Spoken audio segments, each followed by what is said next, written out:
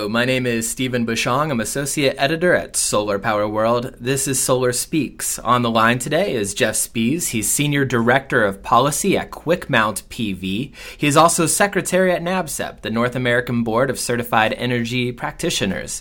Thank you for being here today, Jeff. Good to be here, Stephen. Great. So today we're talking about the growing complexities of codes and standards in the rooftop solar mounting market and how companies can address the issue in a functional, pragmatic way. So I think it would be best to start with the basics, Jeff. Could you begin just by discussing what the overall challenges that the industry is facing? Well, I think the one of the challenges that we don't talk about today is the fact that we've seen a dramatic increase in focus on the rules and regulations as they pertain to installing solar photovoltaic systems on roofs. In years past, there wasn't a tremendous focus by building officials on what was code compliant or what was required, and because the industry has grown so significantly, we've seen many building officials in the solar active states take a great interest in how to validate that the PV systems being mounted on roofs comply with building code, with fire code, and with electric code. Yeah, and before we get into those specific codes, I would like to ask about how this issue impacts our readership, solar installers and developers. It's been said that 6 or 7 years ago, building departments didn't do much screening of project plans because they weren't too prevalent. But now, up to 50% of their job is permitting PV systems. How does this impact solar installers? Well, in that 50% number does apply to some building departments in the solar active states. I know that there are places in Hawaii and California where certain cities and jurisdictions would see 50% or more of the permit applications for solar installation. Of course, in many other states, it's still a relatively small number, many jurisdictions around the country. But for those jurisdictions that had seen that rapid growth in the number of permits being issued, as one might imagine, they started to pay attention to what the rules of the game were and should be, and what is considered code compliant. Heck, when I started working in the industry, most building departments did not know really what a solar photovoltaic system was, and in many cases, in parts of the country, permits weren't required at all. And that's changed quickly, and the industry is really struggling to adapt to the fact that jurisdictions are asking questions such as, what is the proper way to bond and ground a PV racking system so that it's safe from electric shock or fire hazard? So what does this mean for the solar installers working? What it really means both for installers and building departments is they will need to learn more about what the code requirements are and how standards apply to those code requirements. So one of the areas that I've been very actively engaged in is developing the language for the UL 2703 standard, which is for rack-mounted PV systems. And this covers many significant elements of a PV system design. In fact, it crosses into all three areas of major code focus. It addresses building code through mechanical loading requirements. It addresses the fire code through fire classification. And finally, it has significant relevance to National Electric Code, which does require that you use a system that is bonded and grounded per an applicable listing, and that listing today is UL 2703. So building departments and installers alike now need to spend time studying how you would construct a system on a roof so that it complies with those three major areas of code compliance: fire, building code, and electric code. So what kind of resources are there available to solar installers? Are there, advocacy organizations working to make sure these codes are easily understood and functional for both installers and AHJs, as well as for the benefit of the whole industry? Well, there certainly are a number of sources where you could learn more. Unfortunately, because this is a rapidly evolving issue, the education that's available is also rapidly evolving. And sad to say that probably not as extensively available as it really needs to be. So currently, the best advice I can give to building officials or installers or manufacturers for that matter, that want to better understand how the codes and standards function is going to some of the major trade shows. I'll be doing, for example, a training workshop at Solar Power International in Las Vegas in September, I believe it's this year, that will address this specific topic in a half-day workshop that will be available. There are other training venues available. I, on a monthly basis, with my role with Quick Mount PV, provide information in a webinar that's a 90-minute webinar that is titled Roofing Codes and Standards. So we do address all of those elements that pertain to the roofing elements of solar installation. There's also a significant initiative underway in Southern California called the Solar Energy Action Committee, which originally was developed from within Los Angeles County, which is the largest building department in California, probably in the U.S. And they have started a monthly series of meetings that's been going on for over a year now, where top building officials from throughout Southern California will meet with industry representatives, both from the manufacturer and installer communities, to discuss code standards, interpretations, permitting, inspections, and all of the elements that relate to getting a system installed properly, legally, with authority in Southern California. And of course, the work that's coming out of that group has significant impact on things like the evolution of the UL 2703 standard and its language. That Solar Energy Action Committee sounds really positive for people in Southern California. Is that the type of thing that should be replicated throughout the country? It certainly would be nice to see that.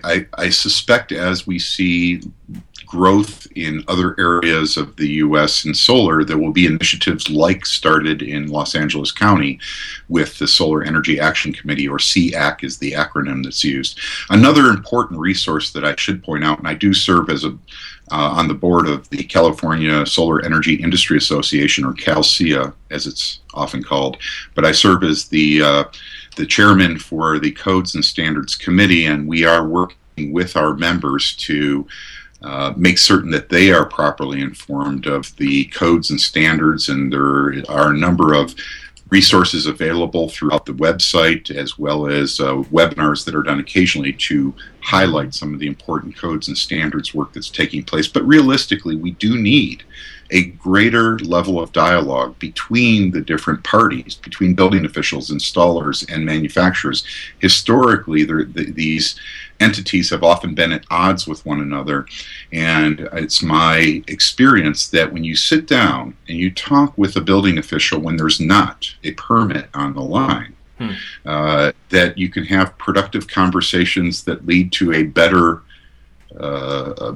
process over time. So I definitely encourage anybody listening to get engaged with their state Solar Energy Industry Association to start this dialogue, and to encourage building departments that you're dealing with to go to industry trade shows, to communicate with installers in a manner that's disconnected from a specific permit. I feel that's a very important element.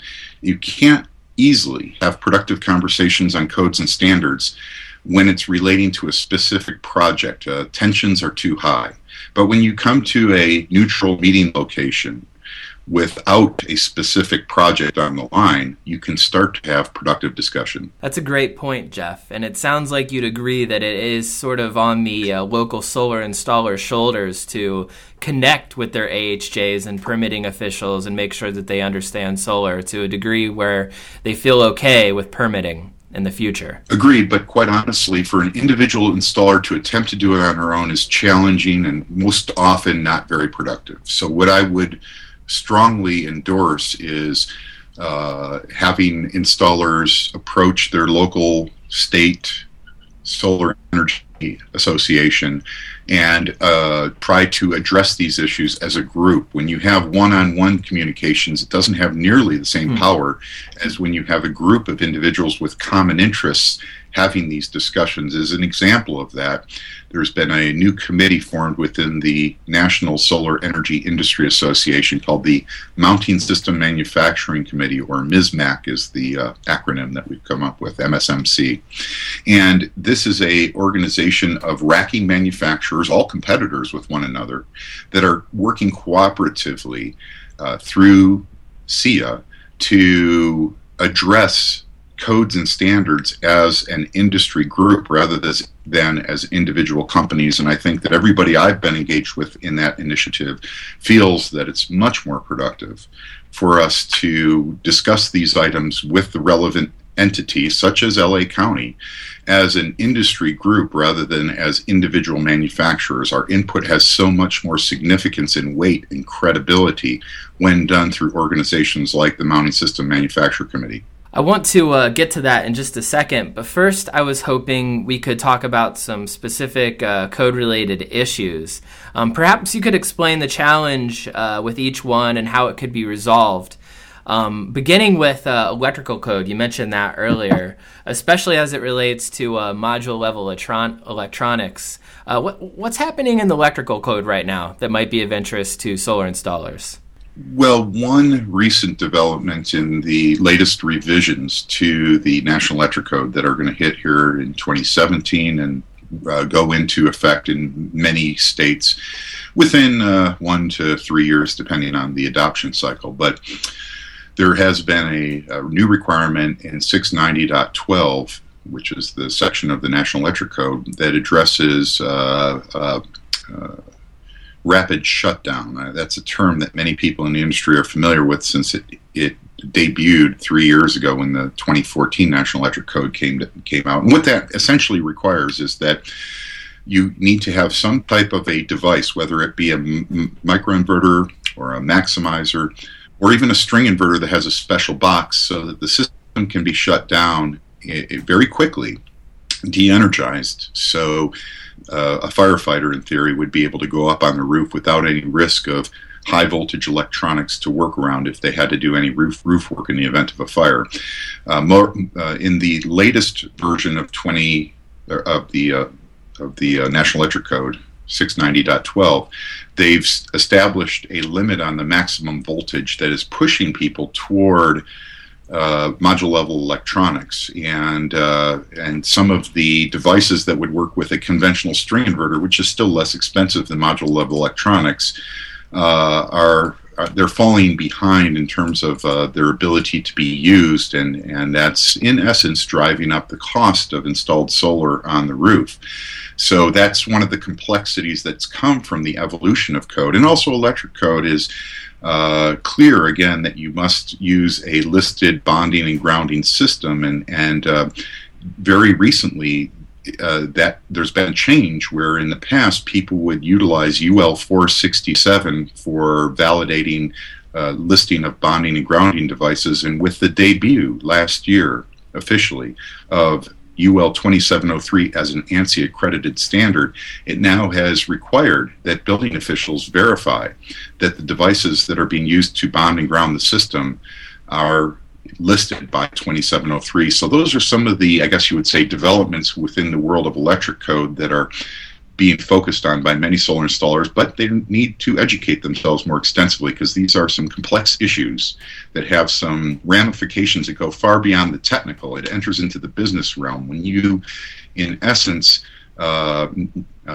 implement the 2017 electric code, it might mean that string inverters in much of the country won't be terribly practical unless we see more rapid shutdown devices that they can work with. As it relates to waterproofing code, that enters into the building code realm, the International Building Code and International Residential Code.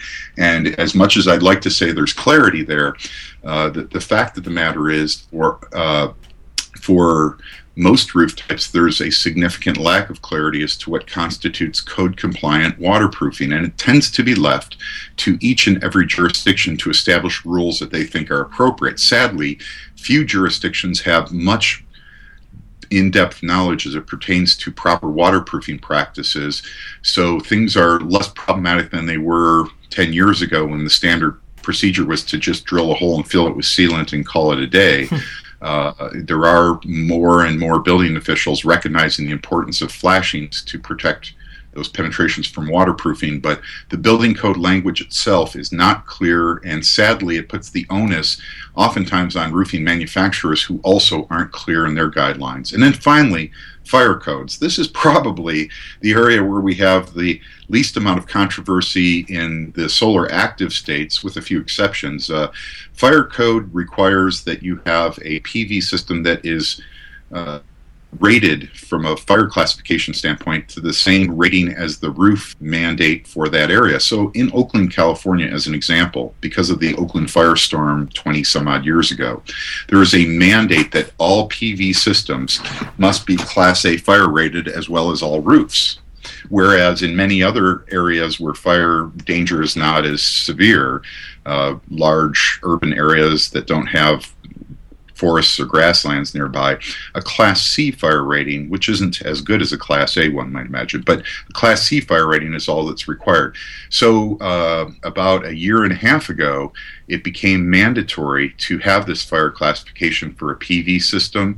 The state of California was the first place where this was really enforced in a broad basis, and because I feel of the good work in many respects on the part of CalSEA to educate the solar installation community and building officials as to how fire classification works, we were able to adapt to it without tremendous difficulty. Now, the fire setbacks, which is another contentious issue in the realm of fire code, which requires that your PV system be set back from the ridge of the roof by 3 feet, and from the rakes of the roof or the side edges by 3 feet for pathways. That's been tremendously problematic and has caused a lot of controversy because it has reduced the real estate on the roof that a solar installer can install PV on. Now, the solar active states where this has been implemented, like California, have adapted to it.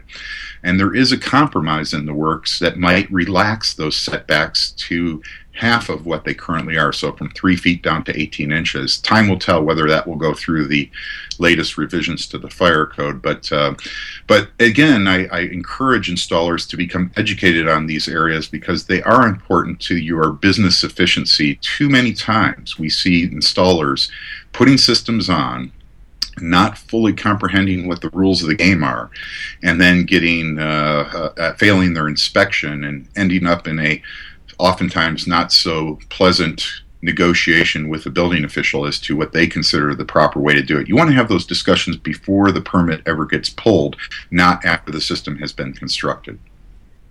Sounds like there's a lot going on, and it's always evolving. This issue of fire codes, I know, helped give rise to the development of the Mounting Systems Manufacturing Committee, which, as you said, is based within SEIA. You're an active member in that committee. I was just hoping you could update us on the latest.